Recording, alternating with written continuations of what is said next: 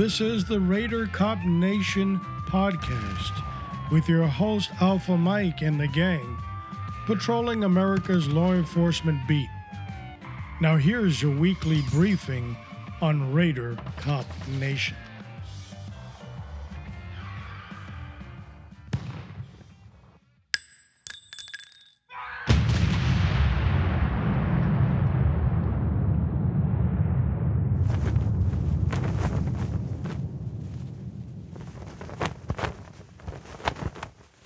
Welcome to episode number 6060. Hold on, this is strange. I'm getting a call from the executive producer of Raider Cop Nation. All right, let me see what this is. Hold on. Hello?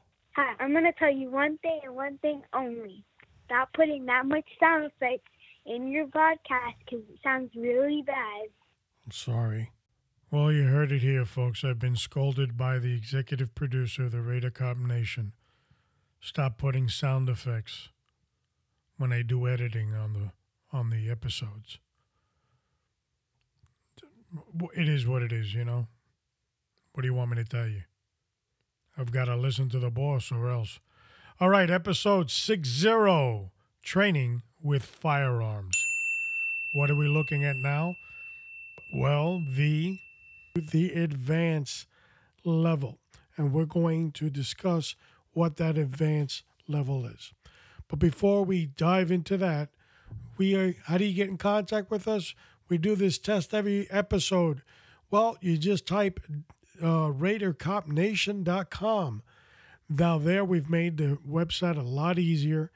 We've taken a lot of the fuzz out of there. There was a lot of things going on before.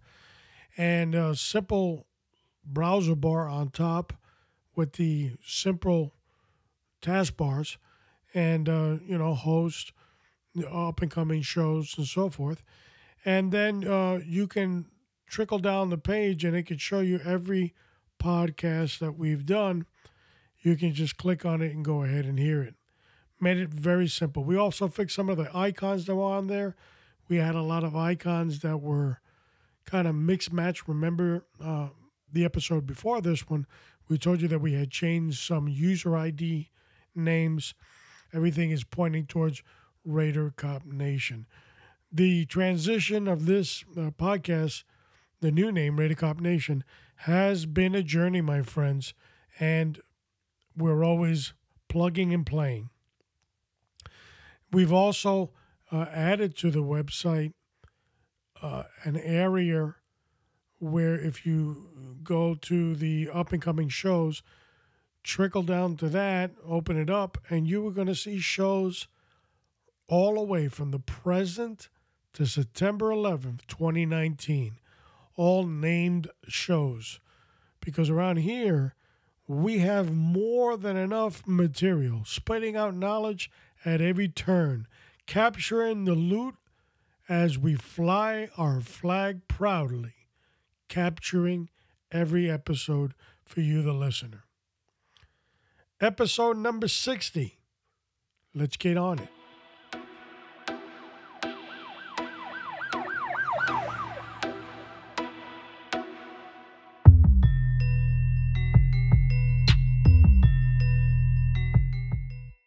Episode number 60 takes us to a journey that starts in 1969 with the NYPD, where their tactical firearms section have requested to the agency that a study be done on combat shootings in the NYPD.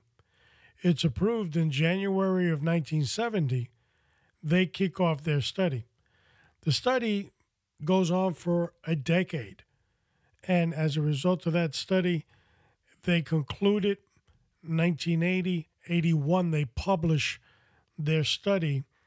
And it basically gives them the scenario that we have today on training. It is the format, the foundation of our training modules or curriculums. Basically, what they concurred with over 6,000 cases, January 1970, all the way concluded to 1980, they concluded 6,000 cases. And what they came up with is what we have. Shootings occur in a radius of 3 to 6 feet. The combat lasts 3 to 5 seconds, and there are approximately 3 to 5 rounds that were fired during that exchange. The only problems with this study would be that it's 40 years old, and the primary weapon that was studied at the time by the NYPD was the revolver. Today, the arsenal is much more extensive, ballistics, much more complicated than it was in the 1970s. Will that change the statistics? Well, maybe in round count, it could be. Maybe a little different in distance. But overall, we should be somewhere in the same range. It is shocking and depressing at the same time that the FBI, with so many statistics and data that they run, from homicides to whose car got stolen and what's the VIN number, they've logged that stuff in forever and a day. They don't calculate this one study that was done by the NYPD in 1960. As a result of this study, SOP 9, it's called, a sergeant by the name of Dennis Tudler from the Salt Lake City, Utah Police Department did some studies on his own, and he concluded that an individual with a knife at 21 feet is a potential threat to the officer with a gun. By the time the officer takes out his weapon from the holster and engages the subject with the knife at 21 feet, he would be on top of him if he was running, having the ability to stab him multiple times. Of course, if he's an expert in knife throwing, he can throw it 21 feet and land it on you too. So that's the distance. That's also been out there for many, many decades. Is it time to upgrade some of these standards? I believe so. To have any prudent standard, you should have a prudent measuring stick, or your study should be within, let's say, the decade. But 30, 40 years, this is a little extensive. But nevertheless, this is what we use. This is our platform. Now, in this particular podcast, this is about the advanced shooter. So let's take a look at some things, and I'll elaborate on what they are that the advanced shooter should start to look at. Not only the statistics that we read, they've also have to make a decision, a determining factor. At this point in your training with a firearm, what is the purpose of the firearm being in your hand? Is it for combat, that you're protecting yourself and your family and others? Or you like the sport? You like the challenge of target shooting? Determining what you are will determine what you will be as an advanced shooter. Once you recognize that and you lead in to your evolutions of advanced training, one important facet is mindset. Mindset has to change tremendously. And thinking or meditating on yourself being that better shooter goes a long, long way. There's so many scenarios that the brain can plays out. You can start by simply mindset and meditation on each one of those scenarios. It will make a warrior out of you at the time of need. Not only are you using that, your educational options. A lot of people did concealed carry in the early 1990s. They have their license, and the only course they took was that first initial course. The laws are changing. The most important aspect of any educational option that you take is what's going on with case law. What are these federal courts deciding on carrying, not only in my state and other states? We will post on the show notes one of the resources that kind of show you what every state has as their laws for carrying concealed. So it is so important not to stay small, my friends, as I always say on the podcast, to continue to grow. Don't stay a midget. Therefore, you have to continue growing. Another aspect of your advanced training is going to be ammunition. There's a difference between practice ammo and the actual ammo you'll be using on the everyday carry. What kind of grain is it, and what groupings does it gives you when you train with it downrange? Is there a lot of muscle pull? What is the outcome of that round, and kind of close in to that specific round that works for you. For a couple of examples of what we're talking about, we will point to one of our YouTubers and gun experts that, remember, we've told you there's only a handful that we use because we've checked it and checked it and checked it again.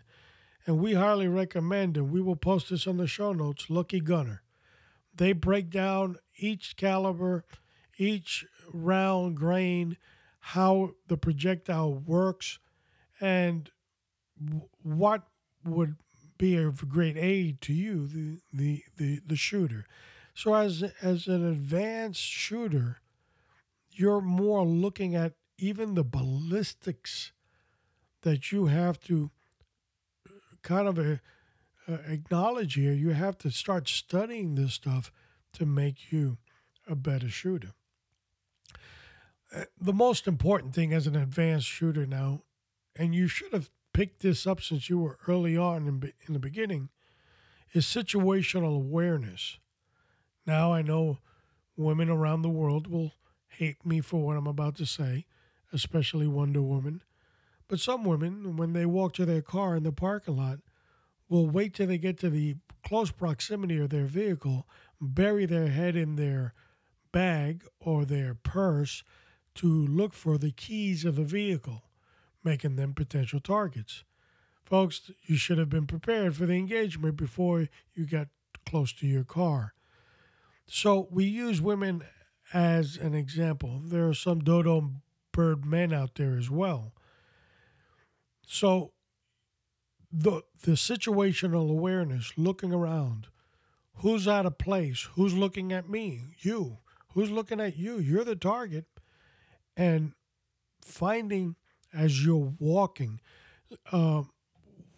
if something goes down, what's cover, what's concealment. Another one, if you're driving, where are you? What's the street and the location? Those are things that you have to take into consideration.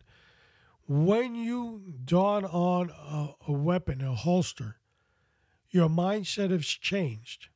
You've gone from condition white, being in your house watching TV, to now a higher condition, yellow and beyond, because now you holstered and you're ready to go, depending of where you're at. Even in your vehicle, you've got to be in condition of alert. Why?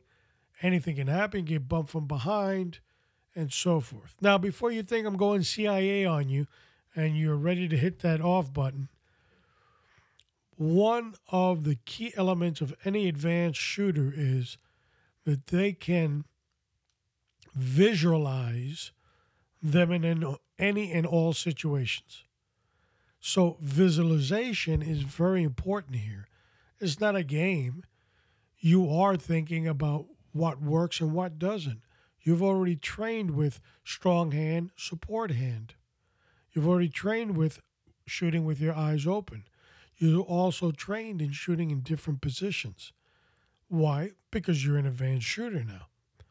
So this is all these things you need in your arsenal.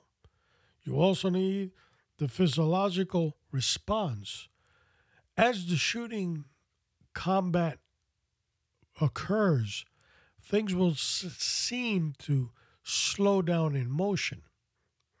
The sights of your weapon will look larger than life because, you see, you haven't realized it, but your brain has taken over. Your brain now is in survival mode.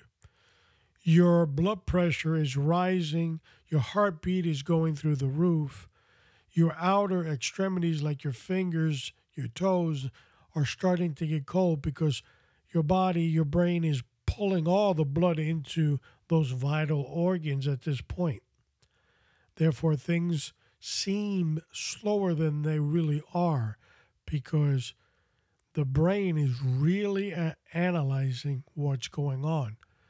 But one of the things that the brain's going to do is it's going to resort to what you have placed in it in the training bank, in the data bank. If you've put garbage in there, it will resort and pull out garbage and trash from that bin. If you've done some real good advanced training, then it's going to give you and get you through this evolution or this encounter. The emotional readiness is important. Knowing that you have to, at the moment's notice, take your weapon out of your holster to engage a target means that you're ready to stop a threat. And in that stopping of a threat is the potential of a human life being killed, the threat that's coming at you.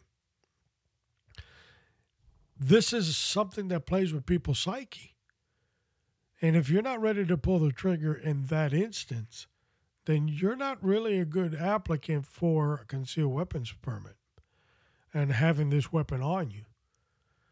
Now, I'm not trying to discourage you, and I'm not trying to go out there and hurt anybody either, okay?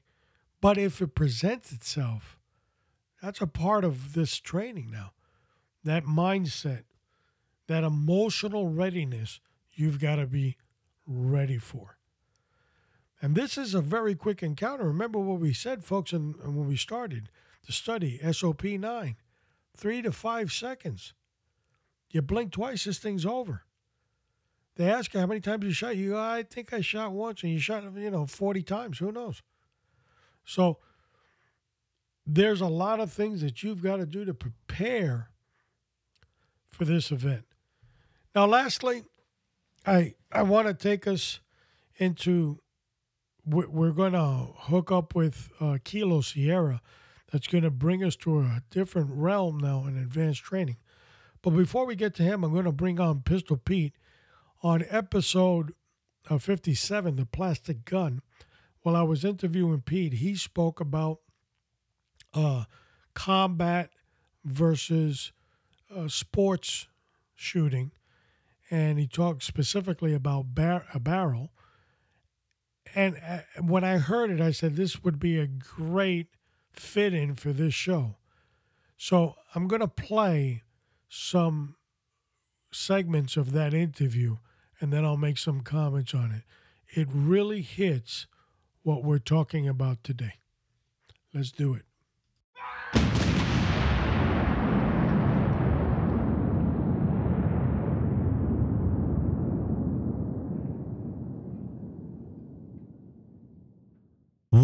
My first modification that I would do to a brand new firearm. Usually factory sights are subpar unless you already ordered the firearm with a set of great sights.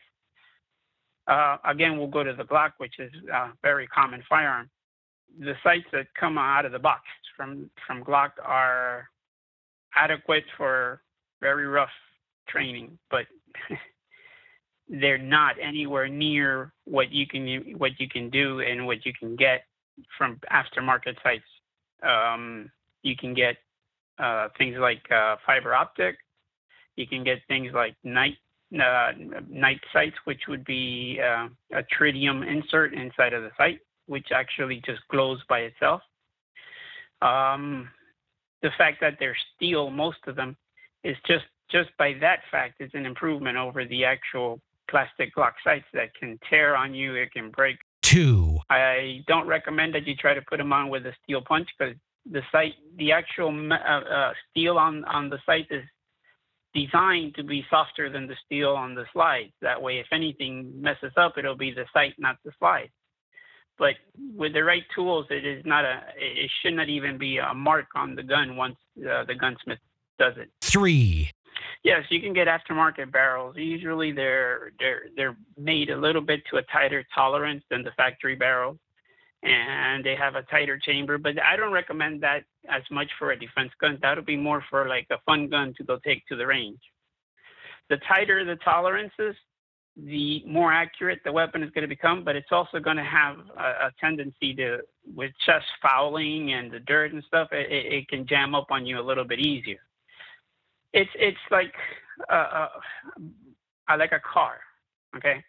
You have a Toyota, which is dependable. It's going to take you everywhere every day. And then you have the Ferrari, which is for the weekend, so you can go really fast. 4. There's no such thing as one gun fits everything.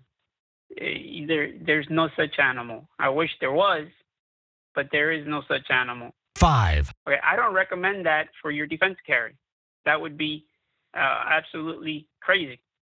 You want, for a defense gun, you want a nice, smooth trigger, but yet you want it to be heavy so that you know that you're pulling on it. You don't want it to accidentally discharge because you're trying to jerk it out of the holster because you're in a bad situation. So the modifications are according to what the gun's purpose is. For example, we were discussing sights earlier. You can get the thinner the front sight post is, the more accurate you can make the adjustments on your target. But the thinner the front sight post is, the harder it is to pick up. So for a defense gun, you want a pretty thick, very bold colored front sight so that as you're bringing it up on target, you can pick it up quickly. A very thin one is going to give you a little bit more accuracy for the shot. But, a human body is about 13 inches across. You don't need to have 1-inch groups in order to defend yourself. But you might want 1-inch groups if you're in competition. Perfect segment for today's show, training with firearms. And Pete touched on the barrel, the sights. He touched on all these elements that we're talking about this show. Once I heard it, and that was episode 57, we'll place that on the show notes, that show if you want to hear it. Pete touched up on every point that we're looking at today. So we put some of those highlights from episode 57. It's always good to listen to the maestro talk on guns. You, the listener, will always get some education when Pistol Pete is on. Now, it's time to upgrade some of our training that we're doing in advance, and it's time to bring on Kilo Sierra.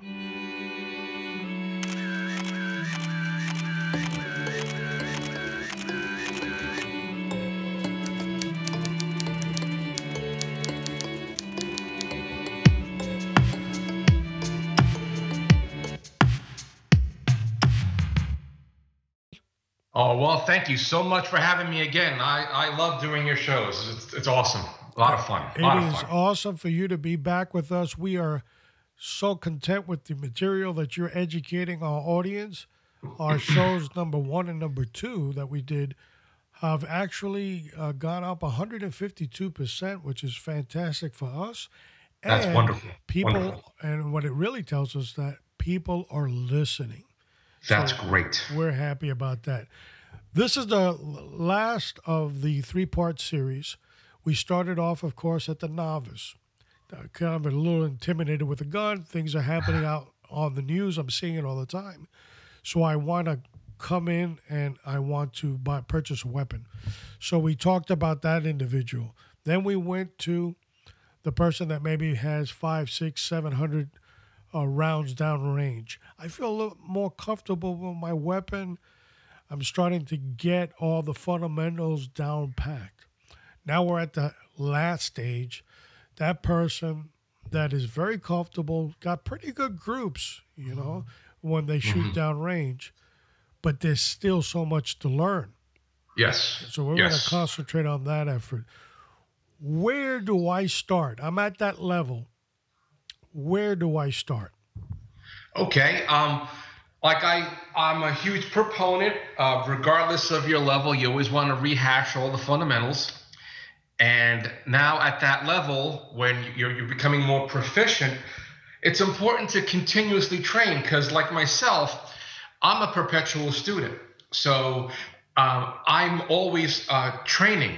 So definitely, if your intent is for self-defense training, a couple of things I definitely recommend. If you're going the NRA route, I really like the NRA. They have 2 advanced pistol courses. I teach them also. It's the NRA Defensive Pistol, which is their first level, like advanced level, and the NRA Personal Protection Outside the Home class.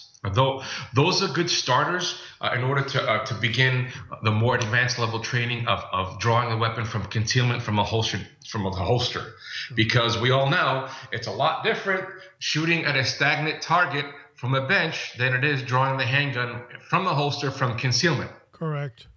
And those 2 courses are, in my opinion, fantastic segues to more advanced training, because they cover a lot of information. Also, I recommend there are organizations out there that dedicate themselves to tactical training, and one of them, I haven't done it myself, but I have many friends that do it, is IDPA, the International Defensive Pistol Association. Mm-hmm. And that's something, that's just an idea. A student could look at something into that maybe for more training as well. Because what I like about that specific entity is that it's all combat pistol training and techniques and competitions with a standard firearm, without all the bells and whistles that you can put on the gun. Right, so, exactly. And you brought up a very good point, and that is combat weapon. Yes. There is a difference in training, correct? Mm-hmm. Most definitely. Now, that's one of the questions that when I first start teaching my students, when I know that they're going to be in for the long haul regarding training, that's one of my initial questions. I ask them, look, what are you looking to do? Are you looking for target shooting or eventual self-defense combat shooting? What is your actual goal? And then we take it from there, because there is a difference. Now, the fundamentals are the same in the beginning. However, once the student becomes more advanced, and if they want to be target shooters versus self-defense, shooters or combat shooters, then they start to branch off because they're slightly different goals. Right. For example, target shooters, you have all day to shoot your target. So you really, really concentrate on sight alignment, sight picture, trigger press. However, your main focus is accuracy, is very specific, accuracy, minute of angle, taking your time with each shot. Your firearm barrels are tighter. They're more modified. It's a different idea. It's all fun. I love them both. However, the goal is definitely different, especially when you hit the advanced stages. Where combat shooting, you take your essentials and you apply it to real-world self-defense situations, which are fast. Correct. And it's a different dynamic. It's a different dynamic. Correct. Now, once we define who we are, of course, the individual shooter always has to define who they are. Correct. Why do I have this weapon? What's the purpose? And we did talk about in the second series about dry firing and so forth, and the safety that comes with that. Other than going to advanced courses, and you mentioned the NRA, and we'll post that on our show notes as well, taking those courses, which are phenomenal to bring you up to that level that you aspire. What other things can I do? Sure. There are other training opportunities out there, NRA competitive shooting tournaments, NRA national matches, certain businesses like Front Sight for Nevada, you can take courses there. What's important to realize is that training never stops. Training never stops. You need to always train because it's, excuse me, it's a perishable skill. Right. I mean, you definitely are consistently training for what we call, instead of target accuracy, more like combat accuracy. We talk about that in my training classes, where you hit 8.5 by 11-inch piece of paper, a 9-inch pie plate, and a fast draw. However, combat flash sight picture, where as soon as you see the front sight, you press the trigger.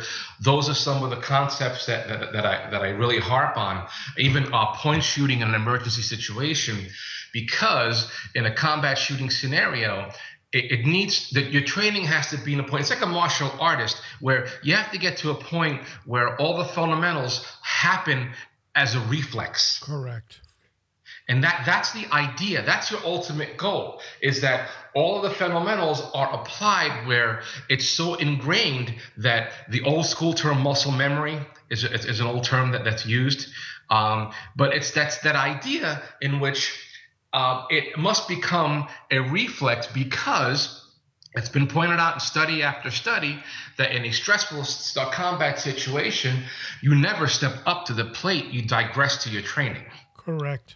So where target shooting is an enhancement on your fine motor skills, combat shooting is an enhancement of your gross motor skills.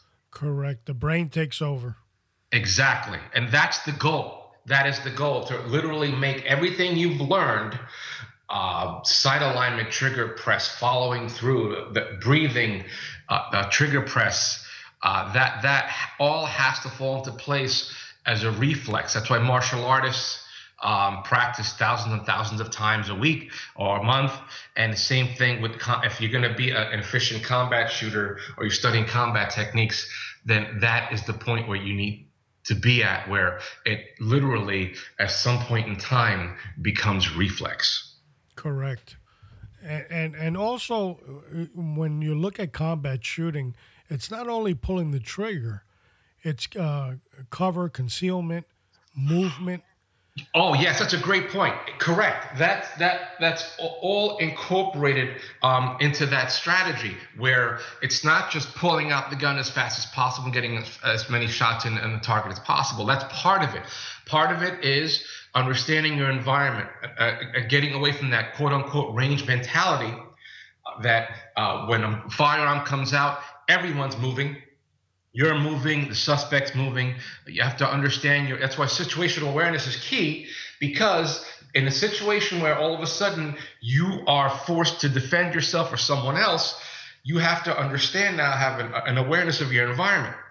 What's cover? What's concealment? How do I protect myself or someone else? Do I have enough time to go to find cover or concealment? Also, do I, if I miss, where's the bullet going to go? So you have to be aware of your threat and what's beyond your threat. These are all aspects of situational awareness that have to be utilized in conjunction with your combat skills. Also, another important aspect is that, and one of the things I harp on in my training, is just because you are able to unholster your firearm and bring it up to your threat to try to combat a threat, now you have to see whether or not you're justified in pulling the trigger. Right. So it's an assessment of your environment now. So did the suspect give up? Did they drop, for example, their knife or their gun? Now you're not justified in shooting at that point. So those are mitigating factors that you need to assess. So that's another thing that I also incorporate in my training, was that you have to assess your situation before you pull the trigger. Yeah, and a lot of this stuff for the listener, for the audience, is done in rapid succession. Your Correct. mind is going at 1,000 miles an hour, and you've got to remember all your fundamentals: when to shoot, carry, how you're carrying the weapon, concealment, exactly. All these things, and they have to happen in seconds. Exactly. Things you have to consider. Exactly. Other small incidentals as well to assist you in that. What type of holster are you going to carry? What type of firearm are you carrying? And are you proficient with that firearm in various situations? What type of concealed clothing do you typically wear? Whatever holster and whatever type of clothing that you wear, then it is my opinion that you need to practice with that type of holster that you carry on a daily basis and the type of clothing you typically wear. These are things that are important. Do you wear glasses? Do you wear contacts? Mm-hmm. These are all things that, as an individual, a responsible individual, training themselves for combat shooting, for self-defense shooting, these are all factors that sound trivial, but they're crucial in an emergency situation. Because if all of a sudden, and I used to see this all the time in many, many police departments, the person I would know, it's happened all the time as a range master. I see the officer every day on a personal level at work with a shoulder holster, The day they come qualified, they bring a hip holster. And I said, well, hey, wait. I said, I see you 364 days a year with that old shoulder holster, and now you're coming to qualify with a hip holster? And then I would try to convince them to qualify or at least train in their shoulder holster, because you're going to digress.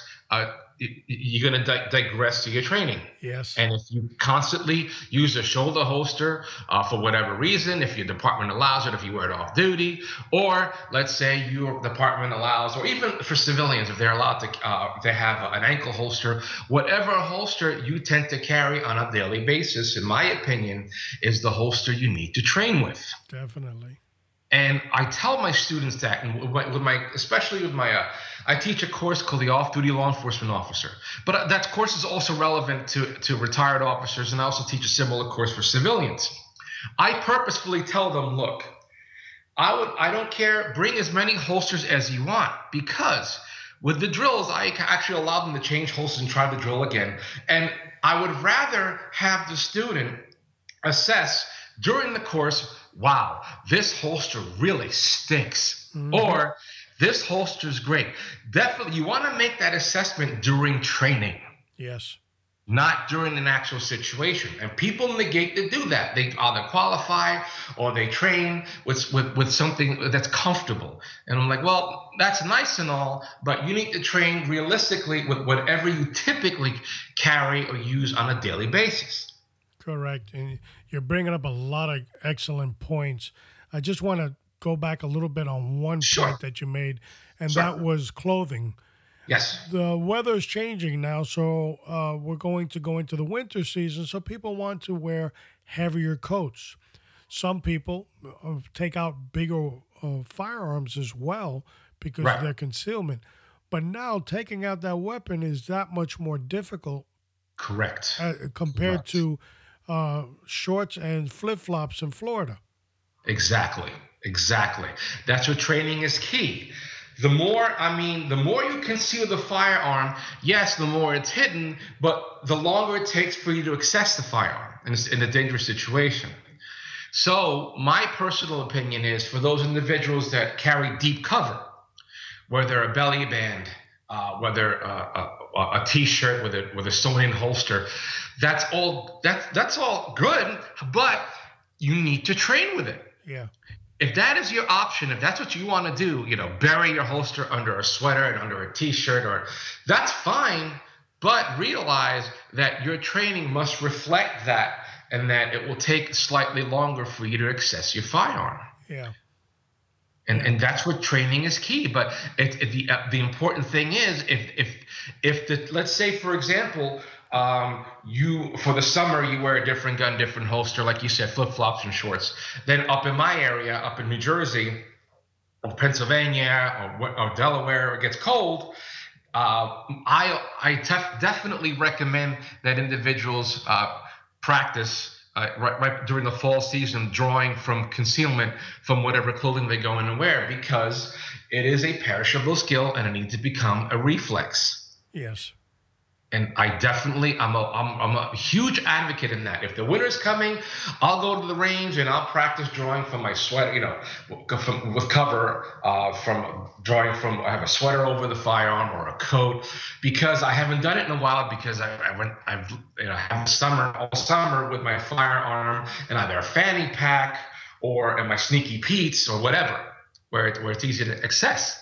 But when the situation changes, my training changes. Right. And it's all about being cognizant and aware of your environment, cognizant, aware of your training. And it's really important that you train constantly. Oh, I trained 3 or 4 years ago, and all you did was, shoot from a bench, and you're a combat shooter. No, that's not enough. To me, that's irresponsible. Right. Yeah, you need to become proficient, and it's definitely needs to be addressed because shooting is a perishable skill. Yeah, you have to go into the different types of drills, scenarios. It's a mindset. You're basically meditating through Correct. that process. Correct. I can give a story when I was a firearms instructor at the academy down in Miami. Of course, officers during the summer months were dressed very comfortable. But now, let's say it got a little cold, maybe 60 degrees. For Right. Miami, that's a blizzard.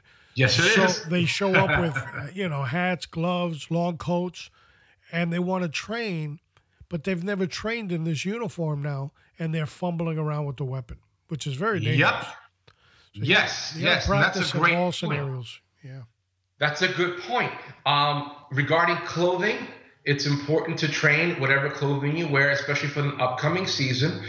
Another training that I do in conjunction with shooting with different types of clothing, shooting with different types of holsters, is shooting from awkward positions. I have a whole training class that I train shooting from unconventional positions. So not only do I add different clothing, all of a sudden it's winter. I'll tell the students, all of a sudden you're wearing a sweater, all of a sudden you have a different holster. Now you are shooting from different positions. For example, I'm a huge advocate of shooting from the supine position. Yes. Where you simulate falling on the ground and you draw your firearm and you shoot while sitting. Very, very important because, as you and I know from our defensive tactic days, many fights end up on the ground. Yep. And whether or not you have a firearm or not. And you'd be surprised how many people have never shot a firearm from the seated position, from the ground. And that is a very plausible tactic in which you can cover distance. That's one of the things I teach, where if you don't have, let's say, let's give you an example. If someone's running at you and you might not be able to run away or sidestep, you do have an advantage if you drop to the ground and fire from the ground. That's a whole other topic I talk about. But that's one thing where it's an unconventional position, and it's something that could very, very well happen. Also, shooting from the prone position is important, and I rehash that. Regardless of the firearm, if it's pistol, rifle, or shotgun, shooting from a kneeling position, that's a qualification part in New Jersey, and I know many states too require shooting from the kneeling position. So things like that, shooting strong hand only, support hand only. Loading and unloading your firearm with either your strong hand or support hand only. And that's a really important one in my book, because I know from simunitions training, I know from virtual simulators that typically in a combat situation, your strong arm strong hand has a high probability of getting shot. Yeah. So I teach about how to draw an unholster and charge your firearm, support hand only. So where I'm getting at is that once you reach an advanced level, it's important to change it up and get out of your comfort zone. Of course, because you came with two hands, two arms. That's how God built us. So you've got to train both of them up. A lot of people say, no, just my support, I'm righty, I'm lefty, whatever I am. But no, you gotta get both of them into the training plan. Exactly. Yeah. Exactly. And another thing that comes to mind is there's a lot of shooters, and maybe not at the advanced level, so I might be regressing a little bit here, that they don't even know what dominant eye they have. Yes, and you'd be surprised, and that's why it's so important, especially for beginner students, to seek professional training, because you'd be surprised at individuals on the range that have shot for years still don't understand or don't know what the dominant eye concept is. Correct. And they're directly in front of a target. They're not hitting it accurately. And I've actually done that, where I'm on the range, I see someone struggling, and they see me teaching someone, And during a break, they'll ask me, "Sir, are you an instructor?" And I'm like, "Yeah, well, can you help me out?" And I come to find out after observing them briefly that they never knew which one was their dominant eye. And that's something that, as you and I, as instructors, assume that, well, before you touch your gun, you should know which eye you're going to use to aim with. That's not necessarily the case. Correct. And as you become more and more advanced, you should start training to shoot with your eyes open. Correct. Oh, yes, because under combat conditions, your body will not allow you to close an eye. It's just not gonna. It's not. The brain's gonna go, "What are you, crazy?" Yeah, exactly. Are you nuts? So, so that's another thing that after a while, I train my students how to shoot with both eyes open, and that's a game changer. That's a game changer. Yes. Oh, goodness. 'Cause a lot of students have never, even in the higher levels, never done that before, ever. Yeah. Ever. And the talk of what you were talking about, shooting in the sitting position, normally in a fight situation, let's say a subject is coming at you, so you want to drop to the ground. Right. The brain, that's another function that the brain doesn't allow you in combat to go to the ground. Exactly. The brain's like, "What are you doing? You have to use your feet and legs now." Right. And right. so you right. have to train in that fall. That's why a lot of mixed martial artists, even police departments, incorporate jujitsu. Correct. In their DT curriculum, or a form of it, or elements of it, because just like you said, it's not natural for us to go on the ground. Yeah. Where in a situation that might be your best tactical alternative in that moment in time. Correct. So you're training. We're just touching the surface. Correct. If you're tuning in, we're just touching the surface. There's so much more to go.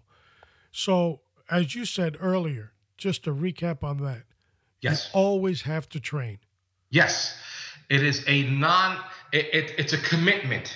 It's like being a martial artist, like being a boxer. It's like being a professor, where being a doctor, in a sense, where a doctor has to get constant training to be more aware of the current technology and the current science. The same thing as a shooter, same thing as a combat shooter.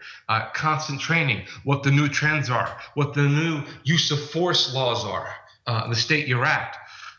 What the new technology, what's out there, trends in firearms.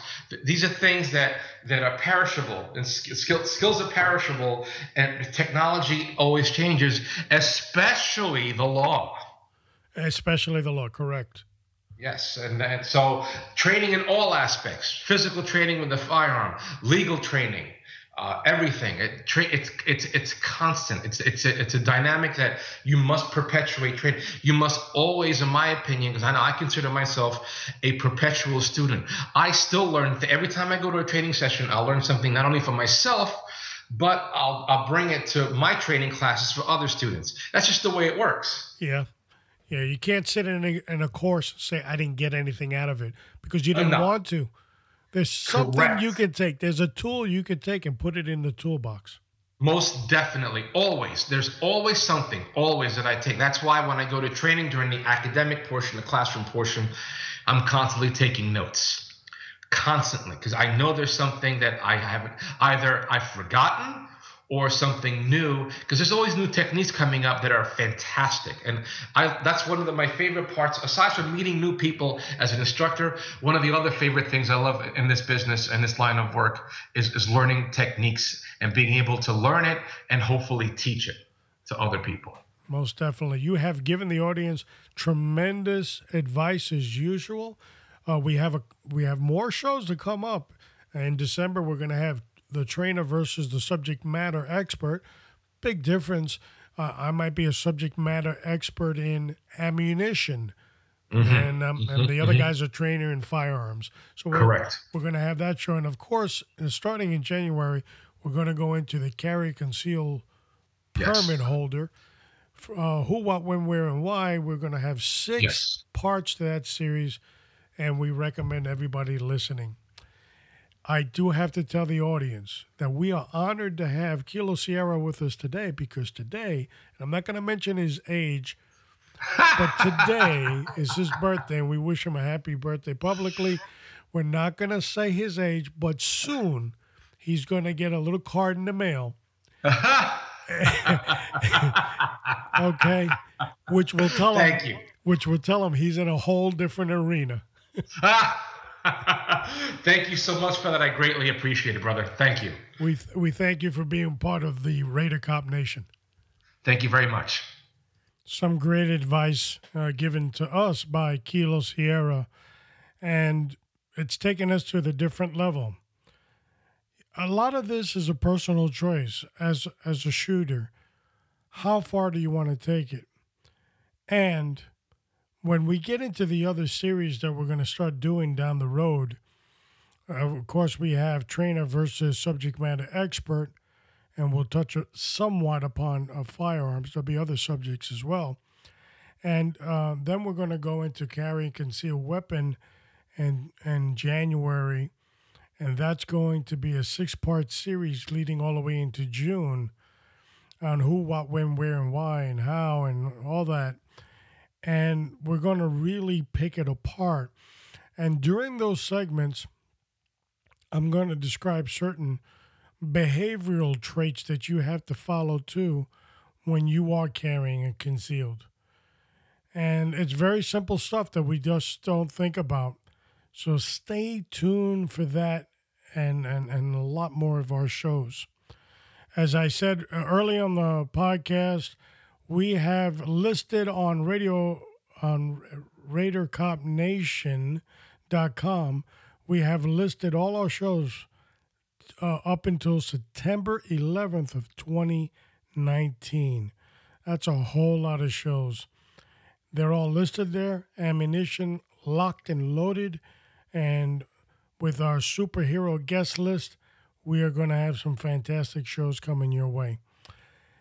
Up next, after number 60, which is this one, this is the end of this series.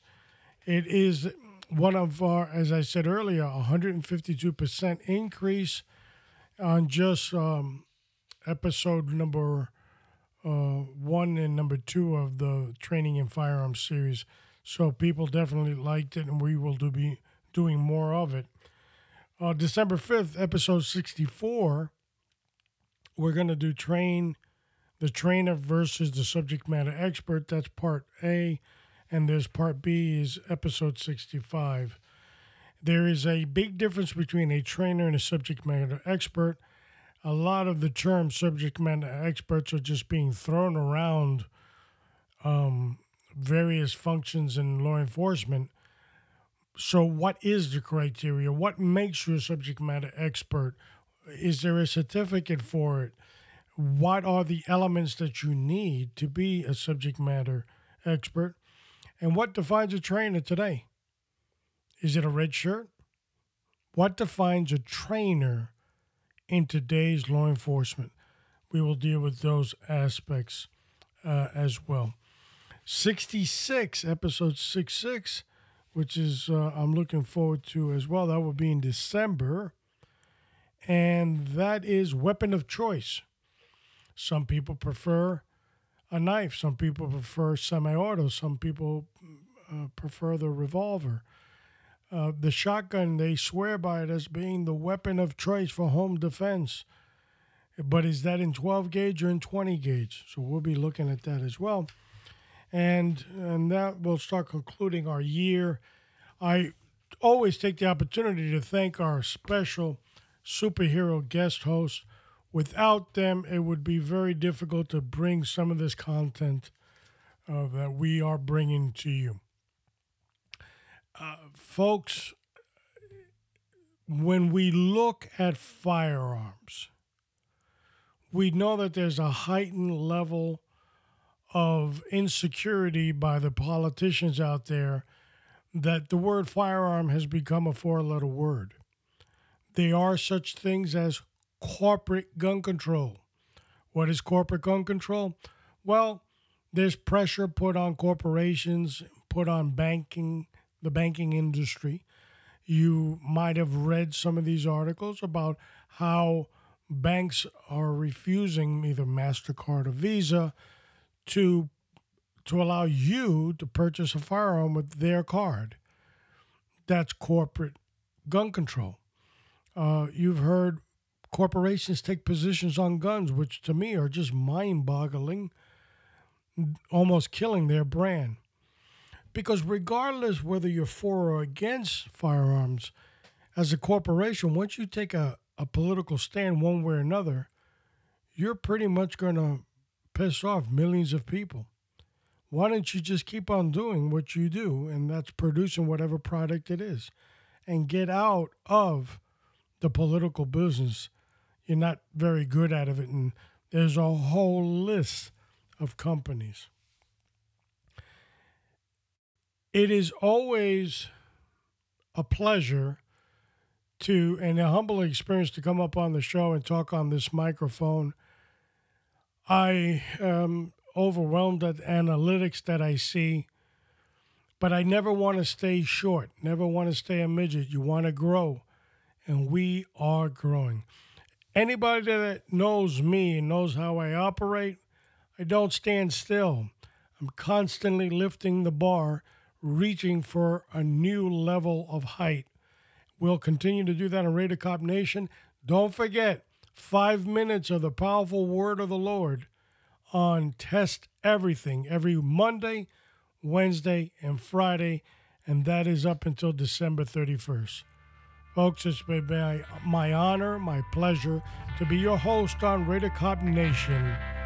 God bless you. God bless the agency that serves you. And God bless the United States of America. Alpha Mike, signing out.